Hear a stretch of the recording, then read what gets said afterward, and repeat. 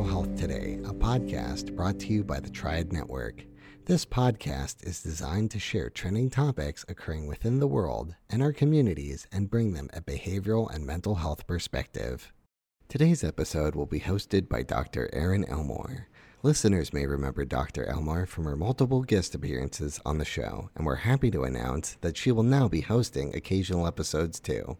Dr. Graham Taylor will still be the regular host of Behavioral Health Today, but we're excited to bring you multiple perspectives and voices on the show through our guests and now through our hosts. Welcome to Behavioral Health Today, a Triad production. I'm your host, Dr. Erin Elmore, and today I'm joined by Rob Feiner. Rob is a licensed clinical counselor and has a private practice in Torrance, California. He has 2 decades of experience working with adolescents, athletes, and in coaching diverse individuals. And in 2018, Rob became a father. Congrats, Rob. And since then, he's combined his years of coaching and mental health with his experience fathering, and now focuses his practice to include fathers-to-be and their journey to parenthood. So welcome, Rob. Hi, thank you so much, Dr. Elmore. Very appreciative and happy to be here. Good. Well, as we get started, why don't you help us set the foundation for your work? So what brought you into the focus of working with fathers-to-be?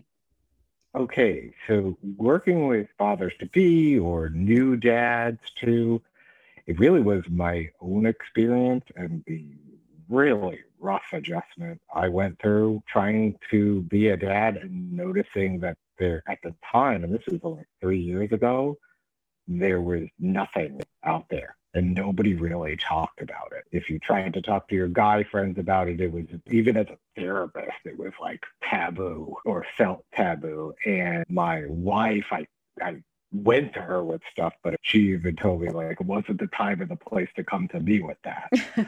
And frankly, it was really difficult. And so after things settled down a bit and I learned a little more about this, every once in a while I'd see things popping up through random internet searches about like depression after having kids for men, what resources were out there for guys to not feel so isolated, because it's a couple of things that would occur during that time when your baby's born.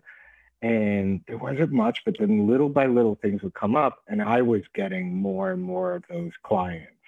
And it was one of those, I fell into it. And as I was saying before, I use a fair amount of self-disclosure when it comes to talking about this real hard stuff. Because ultimately, a lot of men, fathers, feel very isolated with their feelings. And they don't want to be, I'm going to use a lot of generalization here, what their dad was. They don't want to be emotionally distant, but they just don't know how to do that, even when they know how to speak about their emotions and they overflow with stuff. And so I provide them with a bit of space where we can manage that.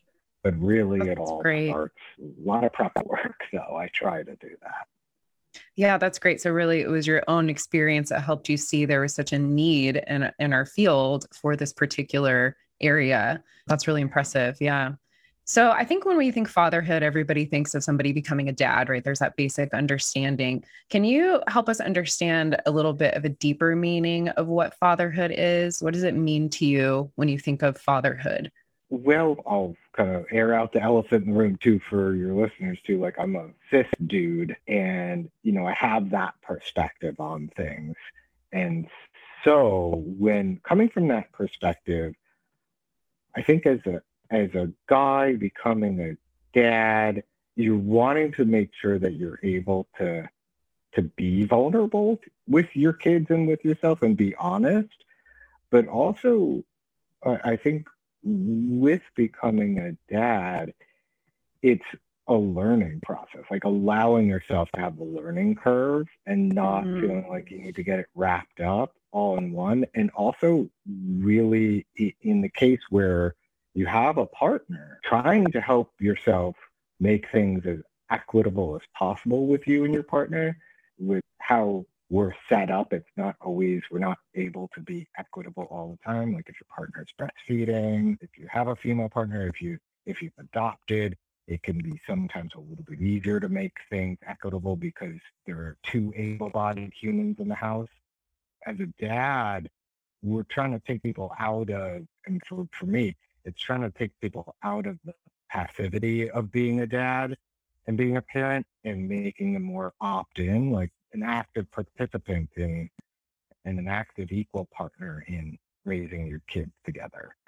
Yeah, I love that terminology, just being an active, intentional parent instead of having fatherhood be something that just sort of happens to you. Yeah. And I think you're mentioning beyond just the definition of, oh, now you're a dad for you, you think of also the transition individually with the identity shift, but then also with the family unit, whether that's your partner or if there are other kids already, that type of thing. Yeah, that makes a lot of sense.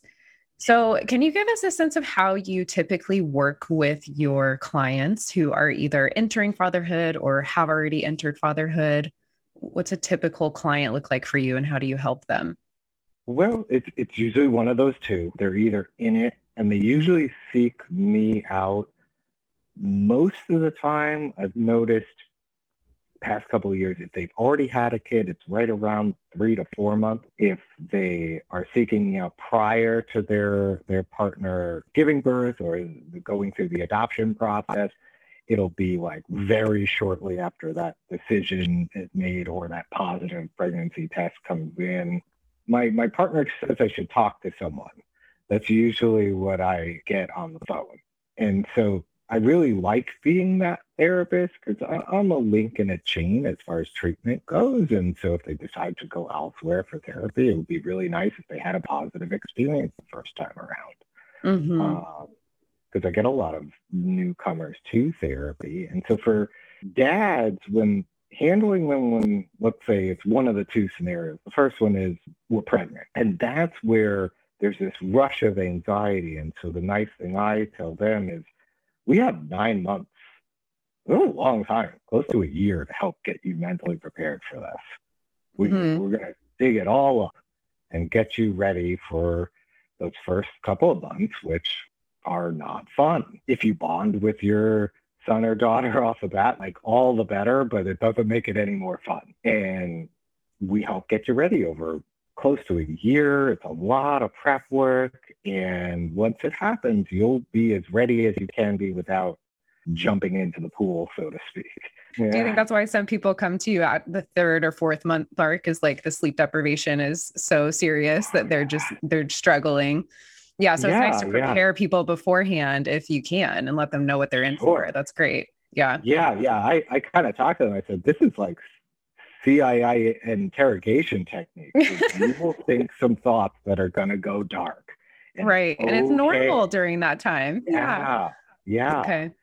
Good. And on the flip side of things, when I get someone seeking me out around 3, 4 months, it's usually there's just a ton of conflict with their partner. They are feeling so alone and they've been so sleep deprived that there's just that triangulation that occurs Hmm. between partner and the client is seeking me out is on the outside of the triangle. They're just feeling very alone. And oftentimes the comment I usually get or the anecdote is like, I can't do anything right. Mm-hmm. And Hmm. I just feel like my life is just over. And so we work on Yeah. that. Yeah, It we're sounds like kind of there's a lot of heaviness, isolation, depression, yeah, exhaustion in your clients at yeah, this stage. How do you help them move through that? Because it's not like they're going to suddenly get more sleep for a while, you know? So, right. what are Right. some tools that you can give them to help with this time? I think the first thing is normalizing it, like That's huge. normalizing where your brain is going. The mindfulness component of basic cognitive therapy is so valuable where your thoughts are just thoughts. And it's okay if you're up at 3 o'clock in the morning looking at studio apartments. Um, and I tell them, I said, it's a really unpleasant place you're at right now. You're being woken up every couple of hours, you're cleaning up poop, everybody's in distress all the time. And as I put it, you're the most able bodied person in the house. Mm-hmm. Mm-hmm. Your partner just gave birth, went through that extreme trauma. Your child, who knew the world as, had walls and it was nice and warm, I said, now you're in this world or you're living during a pandemic. It's all really scary for their baby too, and kind of giving some education on that too. Right. The baby literally had the mom breathing for it for a long time. And all of a sudden it literally has to breathe on its own and do everything. Right. It needs help for everything. It's scary for the child as well. Yeah. Absolutely. So helping with that, and then also helping with one of the biggest underlying feelings they get as new parents is helplessness. That one of the things that was so helpful in understanding is you didn't have to calm your baby down. The fact that they can scream in your arms is okay. And it's also okay to, if you need to take a breath, like you can put the baby in the middle of the floor on something soft, turn around and do some deep breathing. And just being able to cope and normalize some of what's going on and knowing that there'll be progress. Like we track it. We say, okay, like baby's sleeping 4 hours in a row right now. 2 weeks ago, you would have given an appendage for that much sleep. Absolutely. Yeah. So just remembering this alternate universe they're in is time limited. It will get better. It is seasonal. Yes. Yeah. Yes. I just have a client. Yeah. I have a client right now whose baby is sleeping through the night. Magical. Yeah. He said that is the most life-changing thing that's ever happened. And I said, I know. Been there twice over now. I know. Do you have any tips or advice for the couple unit as two partners are trying to figure out parenthood for the first time? Yeah, I know this is really oversimplifying things, but get some couples therapy before you have your baby. Even if things are really good, they're not going to be when you have this baby and you're both regressing to teenagers because you're so sleep deprived. So if you have some tools to get through that first part with a couple therapists is great. The other thing I tend to recommend for prospective moms and dads is a resource I tend to relay. And I try to say it's not doom and gloom, it's just helping put things realistic, is a book called How to Not Hate Your Husband After Having Kids. Such a classic, simple title. I love it. Yeah, it's by a woman named Jancy Dunn. And I think it helped me a lot because it helped do what Gottman says a lot of the time, which is see the world through your partner's eyes. Yes, that's good. And what I tend to say to my clients too is, and this is not a knock on Jancy, she has her own marriage, but I always say, like, you're not married to her.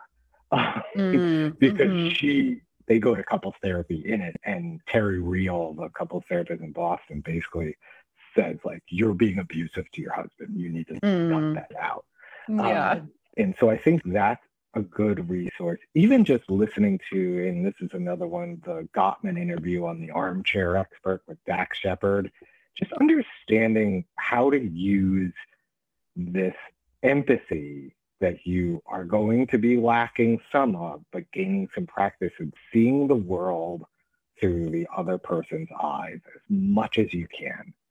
Yeah, that seems really important. The theme there I'm hearing is understand from your child's perspective. They're just doing what children do, what babies do. It will get better. It will improve. And understanding for yourself and your partner that you're both not at your best for several months after a baby's born, and having that empathy for yourself, but also for your partner so that you don't make them the enemy. That makes a lot of sense. We'll be right back after word from our sponsor. Behavioral and mental health professionals provide critical support to our communities in a time when our communities need it more than ever. But they need support too, to continue their education, to connect with colleagues, and to advance their career. And so we've launched Triad, the hub for behavioral and mental health professionals. At Triad, you'll find education, community, and career resources for both current and aspiring behavioral and mental health professionals, all curated specifically for you and all for free. Visit us at hellotriad.com/BHT to register for your free professional account. Again, that's hellotriad.com/BHT. Come join the community today. Do you find that your approach shifts at all if you're working with really young first-time fathers, like maybe teenagers who weren't expecting to be a parent or young adults? Is there any input you have in that situation? Definitely. It's tough when you're working with younger folks because they might not have the resources someone who's established does. Most of Yeah. the time they don't. And so when working with them, it is one of those things where we do take it from that, okay, we have a lot of time to get used to this, but we also want to be real about it. And so I'm a little more gentle with younger folks where it's like, hey, if you need to go play video games till like 3 o'clock in the morning to start moving towards an acceptance point with this, because most of the time with younger folks, and I'm going to generalize, like it is very unplanned and very grieving. And I have to, as their therapist, be very gentle with that. At a point, we're going to keep the discussion going. And at a point, there's going to be an acceptance point where it's like, okay, now concrete, like what are we going to do? What's the plan in small increments? And oftentimes, there's a little bit of case management that goes on too. I would think so. Just trying to find Yeah. support that they don't have to do it entirely on their own. Yeah. I love Yeah. the point you brought up about the grief, because it's true. And even if it's something that's exciting in our lives, that huge change brings a little bit of grief because it's the end of something when it's the beginning of something else. So I imagine even for couples who are really looking forward to being parents and having children, there still is grief about the end of their life as they know it, end of sleep, end of everything that they're used to, right? But then I imagine the weight of that is so heavy for young fathers, people who weren't entirely expecting this to happen at this time in their life. That's huge. Yeah. There's a movie I relay to a lot of people. It seems super campy, and it is at times, but I give the background actually on my own experience with the movie too, which is Marley and Me. Yeah. And everybody goes, the one with the dog? And I say, yeah, the one with the dog. And I said, the dog is just background. But what we want to look at is, and I'm not spoiling anything, but we want to look at the changes that occurred here. One person had it in their mind on what they wanted out of their life, and it took a change. But what I tend to do with all new dads and prospective dads is, when you think about it, this is the most significant thing that's probably happening in your life, where you will now, if all goes according to plan, be responsible for this human being and helping them create a life for themselves. And you don't even know them. You haven't met them, and you're sacrificing all this stuff and you don't know them, but you will. And so it's the idea of giving them a chance that I work with a lot of men on when they think my life is over. I won't be able to do these things. I'm losing. And we're not focusing on what we're gaining because we don't know them yet. And what I say, I never use I poke fun at the people. You'll know when you have one. And I usually have a choice phrase for that. That's colorful. Like I said, I'm a New Yorker for folks like that. But what I do say is, what if we gave them a chance? Just thinking with your curious mind, what would that be like if you gave it a chance, the idea to sink in a little bit? Yeah. It's really almost that what we call dialectical, where you're holding two opposite things, right? It's holding the grief of, wow, whether this is planned or not planned, this is a huge change, like takes a lot of self-sacrifice. And suddenly you are not the most important person in your life anymore forever. And then also all these wonderful, beautiful things that can come out of it, like such a beautiful, unique relationship, being able to be the dad, the provider, the protector, and holding both of those at the same time. Yeah. That's great. What are you're already kind of headed this direction, but what are some examples of transformation that you've seen in your clients? I mean, it sounds like you're talking about that shift from grief to hope and to acceptance. What else have you seen that's just really inspiring as you help fathers step into that role? I think the one thing, and this is, I'm going to steal a page out of John Kim, the Angry Therapist. I like his work, and he has this expression that I just really like. you would see this shift from boy mind to man mind. Yes, and yes. That's something I'm really, really stoked when I see that happen for a lot of clients, which in essence, you're shifting from sole self-interest. And that's something I also really normalize, which is like, how were you raised? What was it like in your home? What did your mom do? I mean, I grew up in the 80s. I'm 41 now. I grew up in the 80s, and I had a Jewish mom who picked up after if you ever watched the Goldbergs, like Beverly Goldberg, like that is my mom. Like for me to transition from boy mind to man mind, I still work with that at times. Yeah. I still have to dial it in when I get tired and like, I'm like, let's play lay down daddy games because I'm not moving. It's like, get through the next 2 hours. And so what I see is so impressive is when they do dig, when they say, okay, like I know I'm tired, but someone needs me right now. The other part that's inspiring too is when they get out of the self-criticism when they do slip. You know, I heard the baby crying and then she got up and I know she's tired, but I was just so tired and I just wanted to sleep. And I said, okay, it's all right. And they go, I know. Sometimes I fall off a little bit, but we could hop back on again. And not going to like extreme self-criticism is really, really nice. Yeah. And that's really impressive, especially if they're sleep deprived and having all of that emotion to work through. That's when our inner critic gets so strong. That must be really encouraging. Those little moments where they're able to say, you know what, it's okay. It's not the end of the world. I have plenty of other chances to do this better next time. Yeah, that's great. That's wonderful.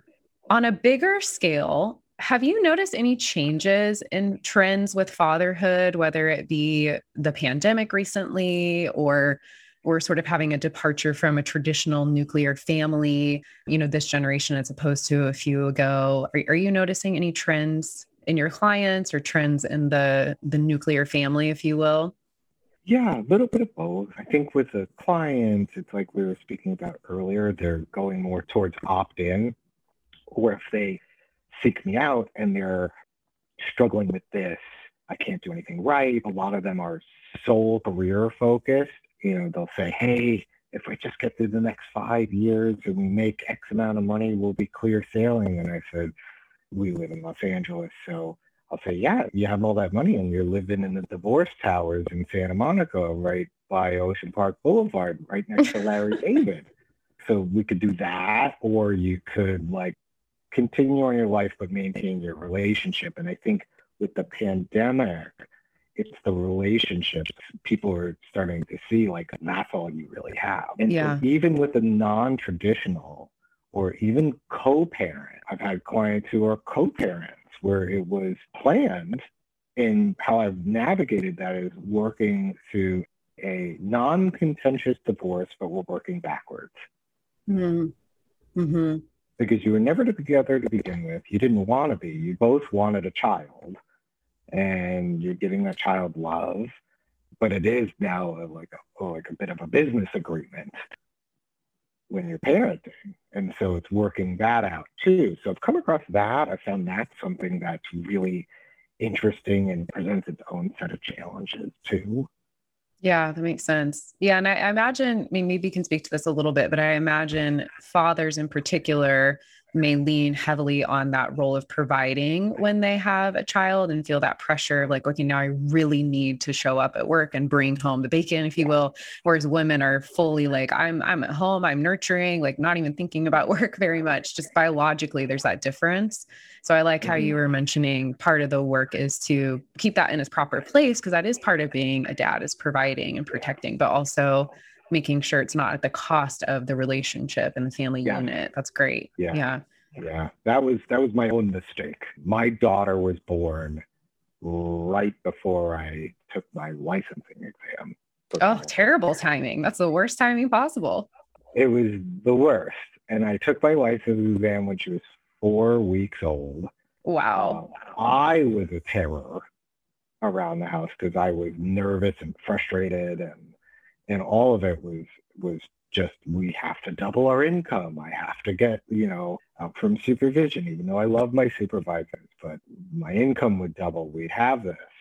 And it took its toll on our marriage. It really did. And we did our own couples work and at times still work on it. Like if it does come up, there's repercussions of doing that. And I do share that with clients. Like there are long-term repercussions that can come from this stuff. So it's important that, taking a page out of like ACT, we take a look at our values and actually stick to them. Yeah, that's great. Thanks for sharing that. I'm sure our listeners appreciate that vulnerability because, you learn all this stuff by mistakes, right? That's how life is. Absolutely. Yeah. And as you think on your experience as a father and then also your experience helping people in your work, is there anything that you would want to tell to our listeners? Like, is there any advice you would like to give to fathers to be right now? Fathers to be is that, again, there's a long time between I'm pregnant and when you have your baby. There's a long time because my wife and I actually looked into adoption. It could be a very long time before you have a child in your home. So we have time. And with that is the best piece of parenting advice I ever heard, which was everything is a phase. It's all a phase. It's going to change. And so we want, like how I said about the sleep, like let's take some inventory of where we're at with it. And that helps me immensely as a dad. That's great advice. Yeah. Because when you're trying to manage multiple things, it's not doing everything perfectly, right? It's figuring out what's the right thing in this season at this time. Absolutely. That's wonderful advice. Yeah. Well, as we're wrapping up today, are there any resources that you'd want to mention for our listeners? I know you already mentioned a couple good books and good movies, but fill us in if there's anything else of interest. Oh, yeah. So the James E. Dunn book, How to Not Hate Your Husband After Having Kids. And the other one I really, really liked was Pacify Me, a handbook for the freaked out new dad by Chris Mancini. I read that one, and what I usually tell all clients is that read these in pieces. Don't feel like you have to buzz through these. Take them in small bites because it's a lot of information to take in. Another one that I really like is Armchair Expert with Dax Shepard, the John Gottman interview. That's a really wonderful interview. And I've had clients like, it sounds like your dad. And I'm like, I'm from New York and I'm Jewish. Like we all sound alike. And so that's one that I really like too. And I would say like, let's listen to that with your partner. Another one that's really good. There's a book called Husband on Purpose that I was a big fan of, not written by a therapist, but it's got these pieces you can pick from. And then the last one I always recommend to couples is Hold Me Tight by Dr. Sue Johnson. That's a good one. Yeah. That one is just so great for men, I think, to read, just because as dudes, we're so used to culturally fixing things. Like it's embedded in like a patriarchal way of doing things that we're like, we need to fix, set emotion aside. And we learn that that's not the way things really need to work through reading a book like that. I've had clients that say it's like a cheat code.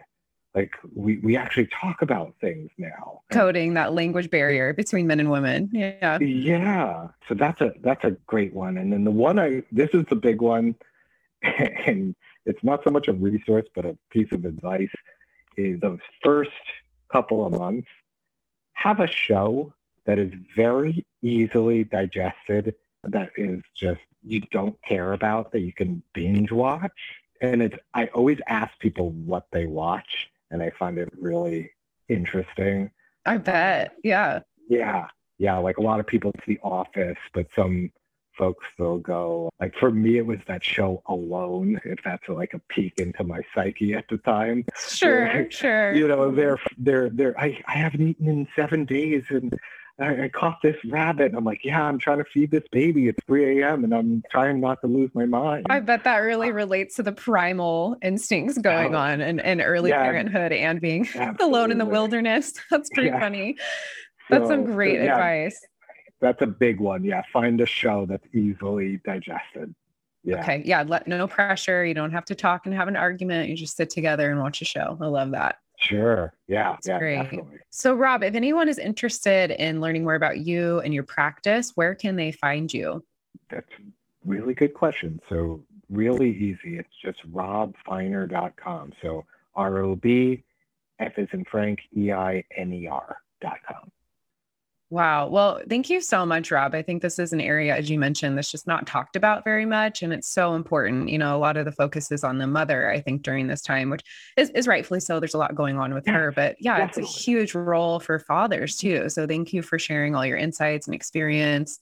Really meaningful. Oh, my pleasure. Yeah, it was a pleasure, too. Oh, and before I forget, one thing to throw a liner notes, too. Yes, let's hear. But Mike Birbiglia, the stand-up comic, had a stand-up comedy routine called the New One, which I think is really good. It's about him and his partner and how he never wanted to have kids, and she all of a sudden said, "I want a kid," and how that worked. The whole narrative is about that. I thought it was brilliant. Yeah, I recommend that one too.